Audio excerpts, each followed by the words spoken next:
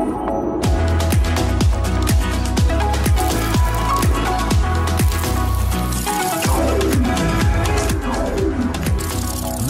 is NAB Show Live.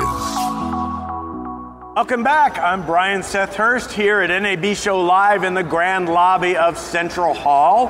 I'm your immersive guy, and we're trying to cover over the next few days every aspect of immersive technology, production, and distribution. So our particular segment today, and we may have a last-minute panelist running on stage, I hope. Everybody's busy at NAB. Our topic today is XR production technology explained. And let me explain why we use XR. Because we have VR, virtual reality, augmented reality, that would be AR, MR, which is mixed reality, and so we just put them all under the term of XR. And when I think of what just the X meant in the 80s, and now it's in front and after everything, your iPhone X, your XR technology, you know, I don't know how you're going to distinguish what children should not watch anymore. So we have Brad Wires from Unity Technologies. We have Andy Cochran, one of my favorite directors. And we have Travis Cook, head of production from Riot. And hopefully we'll have Jenny Cook joining us from Dreamscape. But what I want to talk about today is what it takes. You know, NAB is about production. It's about sound, it's about image capture, it's about workflow. But those things, in our case, many of them aren't automated. In our post-production process is getting better, but it's definitely not the easiest. It used to be that a third of your budget was going to be spent in post-production. So I want to go and explain for our viewers actually the different methods of technology and workflow that you all use, and actually how Unity supports those technologies. I've had some great conversations with Unity about the future. And I can talk about Cinecast and I can talk about Cinemachine. We won't be talking about it today, but go look for it. Look at it. It's revolutionary, and the fact that you can have these virtual cameras in the same switcher system as you have your live cameras is like, you know, for me it's the holy grail for some of the stuff that I would like to do as a producer. So I'm going to start with you, Travis. You've got quite the production output at Riot. Different cameras, you're head of production. What do you look at in terms of the technology and how you match what you're using in the entire value chain for any specific project? Well, it's really important to know where the actual finished asset or video or whatever it is, where it's going to live. Is this something that is AR? Is this something that's VR? Is this headset based? Is it a 360 video that is going to live just on YouTube?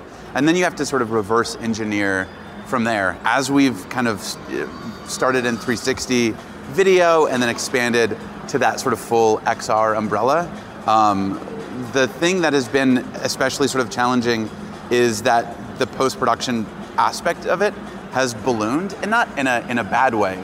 It just means that like actually a lot of your sort of the work that you do, when it was just 360 video, you would shoot and edit and export just like you would your sort of typical linear content.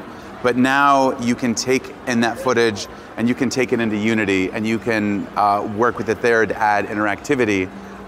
Or you're figuring out, like, you know, sort of what headset is going to be the sort of best place for it. So it's but if you're distributing across multiple platforms and multiple headsets, like Joanna Popper was here from HP, they have a new headset, it's got better resolution. You know, all of these things, the beginning and end game actually inform everything that comes in the middle and everything that has to be fixed. Yeah, and then it's also where are you going to get the most number of eyeballs? You know, you can build something sort of for a headset, but oftentimes maybe it is that sort of that Unity camera, that export of an interactive experience where you can do a sort of linear version of an immersive project, and that ends up sort of being something that gets the most eyeballs. Maybe it's not how the project was intended, but you know, there are sort of different ways to sort of pull I can't remember the millions that aren't of headsets that aren't in the field. Yeah. And people are having the opportunity to experience stuff in location-based entertainment. But, you know, I'm producing live, and people, even though we're producing live and stereoscopic and posting in stereoscopic, most people can access that live through their mobile phones or their tablets. And we're talking about a live concert, so that's how they're going to watch it, even though it's the intention.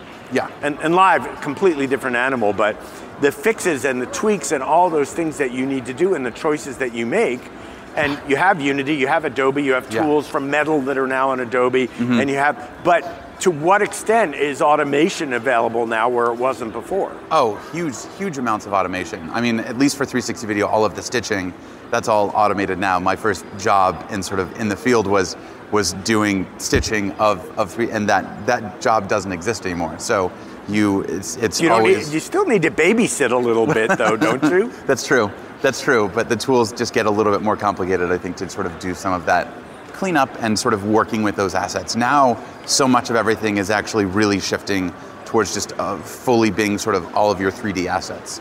So whether you're talking about motion capture, volumetric capture, photogrammetry, all of these things, the actual sort of assets that you're working with have changed, and because things change so much, it feels like we're always kind of in a beta mode, and you're always, the joke that we always say is like, okay, that's great, we're gonna make something, we're still gonna spend 80% of our time troubleshooting, even though we're making, really great content. And it is really common. I mean,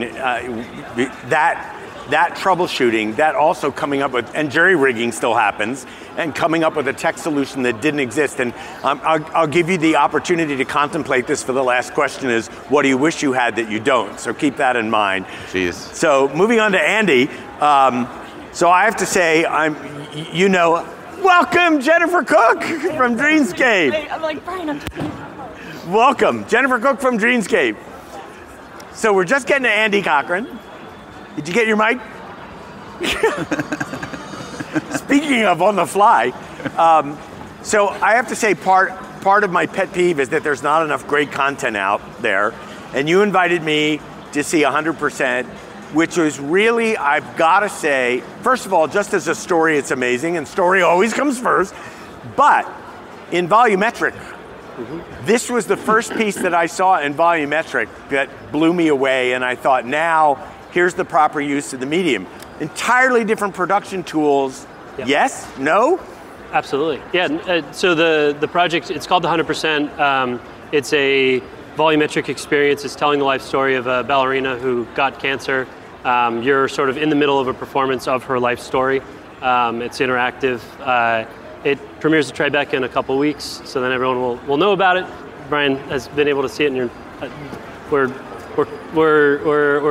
more than honored by your feedback. Well, it takes a lot for me to say, hey, that's better than what I did. No, I'm kidding. No, but I mean, it means a lot, and it validates what we shot back in August, or we captured back in August, so we've been sitting on this thing for over 6 months in terms of refining it. But what was it that enabled you from a production standpoint? I have to say, you nailed volumetric. I mean, I didn't see anything that I didn't see artifacts, I didn't see, it moved me through so beautifully. I didn't get nauseous, I didn't get sick. By the time I got out of the headset, I was in tears. Yeah. So, as for someone who's in the industry, who's totally wrapped by the story and not looking for mistakes or errors, I mean, which is what we do. Yeah. What was different about that? What did you have to innovate to do that? So, we can't take credit for, Microsoft and MetaStage definitely deserve the credit for, Microsoft for 8 years of R&D, MetaStage for kind of getting the infrastructure together to bring one of these Microsoft stages to LA and running it.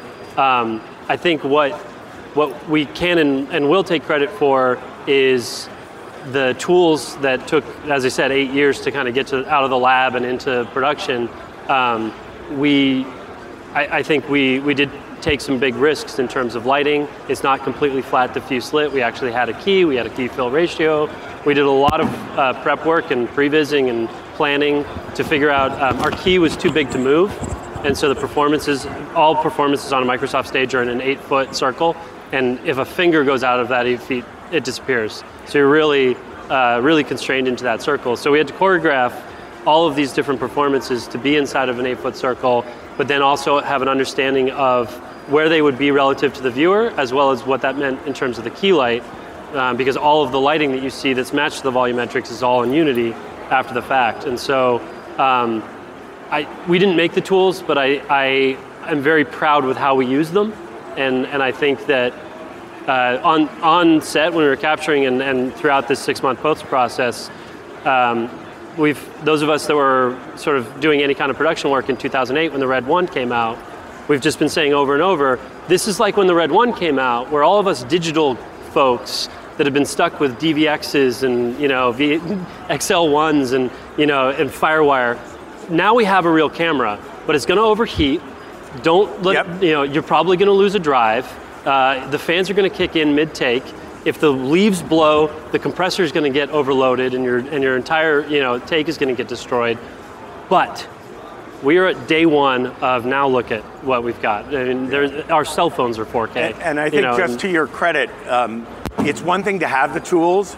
It's another thing. I call it an intimacy. It's another thing to be so intimate with those tools that you know where you can push, and also to have that technical collaboration to say to either the camera maker or to Unity, listen, here's what we're trying to do. We need the support in this area to come up with the image that capture the image. Yeah. I just go back to how essential the story is and the way it was told. It's something to look for. It's just beautifully done. Thank you.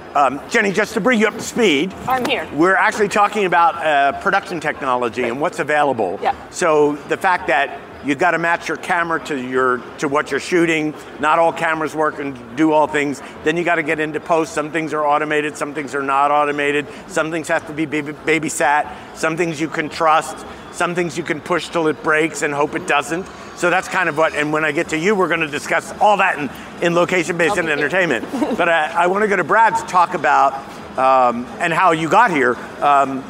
Part of what I'm working on right now is a redefined spectator experience for live esports. So I was talking to your colleague Adam Mayhill, and I was completely blown away. I knew you guys were working on something. I called Tony Parisi and said, I know you're doing this. Because the thing I love about Unity is that you are there for storytellers. You totally support storytellers. You're completely collaborative. It isn't just like, oh, here's the tools. It's like, here's the tools. We're going to show you how to use them. By the way, give us your feedback so that we can actually refine those tools. So it's like, it reminds me of John Deere, because John Deere, you're laughing. John Deere, when he first went to the Midwest, he went there because the plows kept breaking because the sod was so big. So he started this tradition of going out into the field and talking to the farmers, and John Deere still does that today to make that farm machinery serve the needs of the farmer, and that's exactly what Unity does with the needs of the storyteller. So I'd like to ask you how that support looks, what's available to storytellers, and even what might be on the drawing board right now that will make things a little easier for us. Yeah, I'll get to that, but I think it's interesting that you brought up that sort of interaction, and I'm glad. I didn't actually know I'd be on this panel with Andrew, but this is a perfect example. So I think we've been in touch for probably 3 or 4 years. I met Andrew at one of his studios back in the day, and ever since then we've been in touch. So Andrew will send me an email and say, hey man, like it's really hard to do this. Yeah. Like if you just do this, this, and this, it will make our lives so much better. And Andrew's the expert. Andrew's the director. He's the creator. He's out there, he's who we're building our product for. And so I immediately go to the engineering teams and I'm like, listen, like we could do product research all day long, we could futz around with the tech on our side or pretend that we're the experts, or if we do these 3 things, and he's actually, sent me gigs of content to be like, hey, if you test on this and it works, then I'm good to go. And, explains in detail like, hey man, this will save me like 200 hours of my life if we can just do that. So it's like, okay, let's do it. And so like there's a few aspects that myself and Unity will focus on when we're thinking about this sort of thing. Like, okay, so there are tons of different platforms out there for delivery, right? There are tons of different ways to capture content, and no matter what, you're going to have constraints and you're going to have some issues. You were talking earlier about there's going to be some pioneering. There's going to be some of the pioneer's blood, right? Like, if you're on the frontier, things are going to be hard to figure out. There's going to be, you're using alpha hardware, alpha software, and a million hacks in between. So, where I think Unity shines is trying to take all that and paper over it as much as possible. Some things you're not going to be able to get away with, but at least the core tools that you have already learned how to use, you can then take and employ, and you can hire people and say, hey, Unity, that's good enough. We'll figure out this last step together, so you have access to that. So it's it's papering over these platforms as much of the difference as we can, and making sure that you can use the tools from your last project, or VR across to AR, across to volumetric capture. Having access to that talent and being developer first, and also making sure that, when you have assets or you build tools, that those actually have equity in the long term. So in some cases, we're working on really cool features, like you mentioned Cinecast, and things that we're going to unlock in the future. But I never want to lose sight of this, less visible, less sexy layer, which is this hard work of saying, okay, what's common between these VR platforms, and how can we hide some of that complexity or make it invisible to the creators so that they can go on and get ahead with doing what they actually want to do, which is make great content. You talked about how at the beginning there's just not enough content out there for people to consume, and for these platforms to really great content. There's a lot of content out there, great but like superb content that people go, there's a reason to be in this headset. Right, and I never think about it. I never think there's not enough content or there's not enough great content. I always think there's not enough creators, and there's not enough great creators here, right? And so everything we can do to unlock those creators and get more of them in, whether that's by lowering the barrier to entry or making iteration easier, allowing for different workflows. Some directors might want to bring their whole production crew from a film, and some might say, you know what, I've spent my entire life waiting for post, waiting for the VFX shots, waiting for layout, waiting for everything, and I just want to do it myself, as much of it as I can.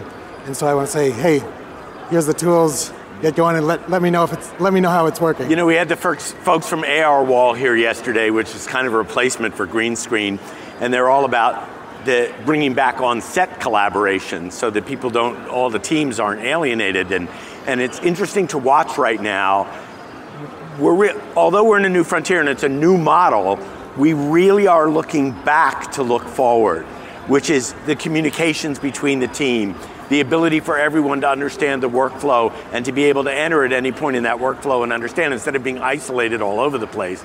And then the other thing I wanted to say was this interesting merger that's been happening for years between story and narrative, game and story, and how much the industries are kind of symbiotic. Yeah. And the ability to just be able to have folks like you enable our imaginations, and for us to be able to come back and say, can you do this? Yeah. I was just talking to Nancy, we're doing a new project in AR, and for me, very steep learning curve.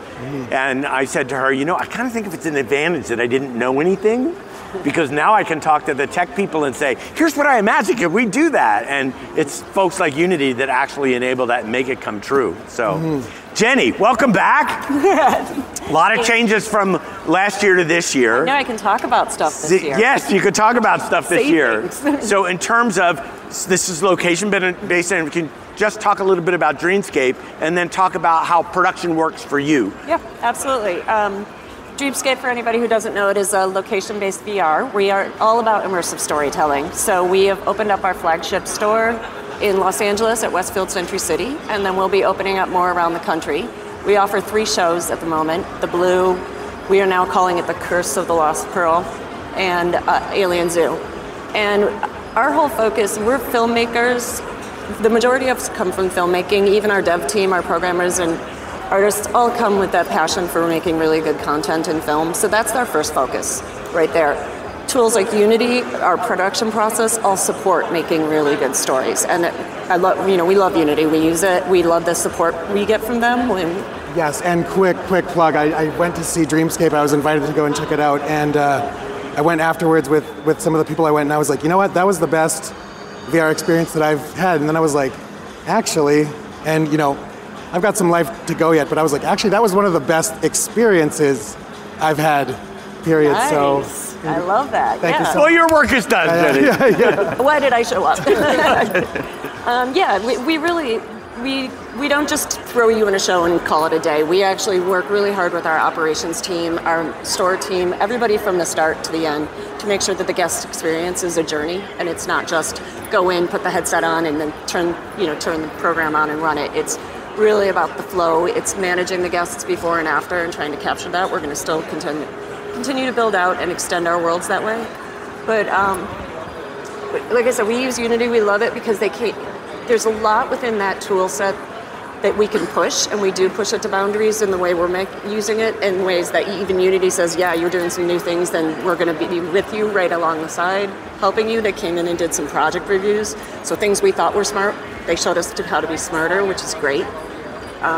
You asked about our production process. We develop everything creatively in-house. We have a really strong hand, even if it's a co-production. And then we have a really, really smart dev team that gray boxes and previs. And they get the whole thing right. They get the layout right. They figure out how to move the guests from point A to point B. They figure out the flow of the story. They figure out the haptics, the physical haptics that are going to accompany the story and support that emotional journey that we're taking you on.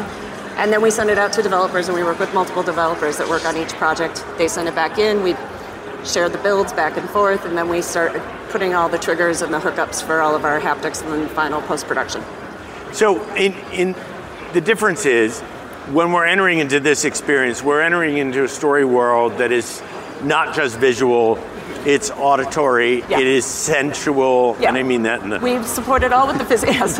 We've supported with the physical side. You know, smells, simple things like smell really help you trigger and create actual memories. And so you're not just watching a show; you're actually going through an experience. And so, having the floor shake, having wind, having smell, having spritz of water, or a prop you're touching is all in support of that.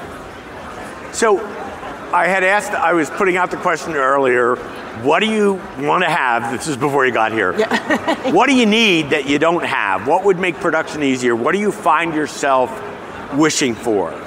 Like, not just once, but a few times. Boy, if only I had this, I could do this. Oh gosh. I mean, that's tough. I think what I think I am really excited about is the actual sort of like the XR headsets to just get to where we know that they're going to get, and where everyone just has them. Whether or not that is higher resolution, lighter, faster, higher. That would be great. I actually think the biggest thing is ease of use.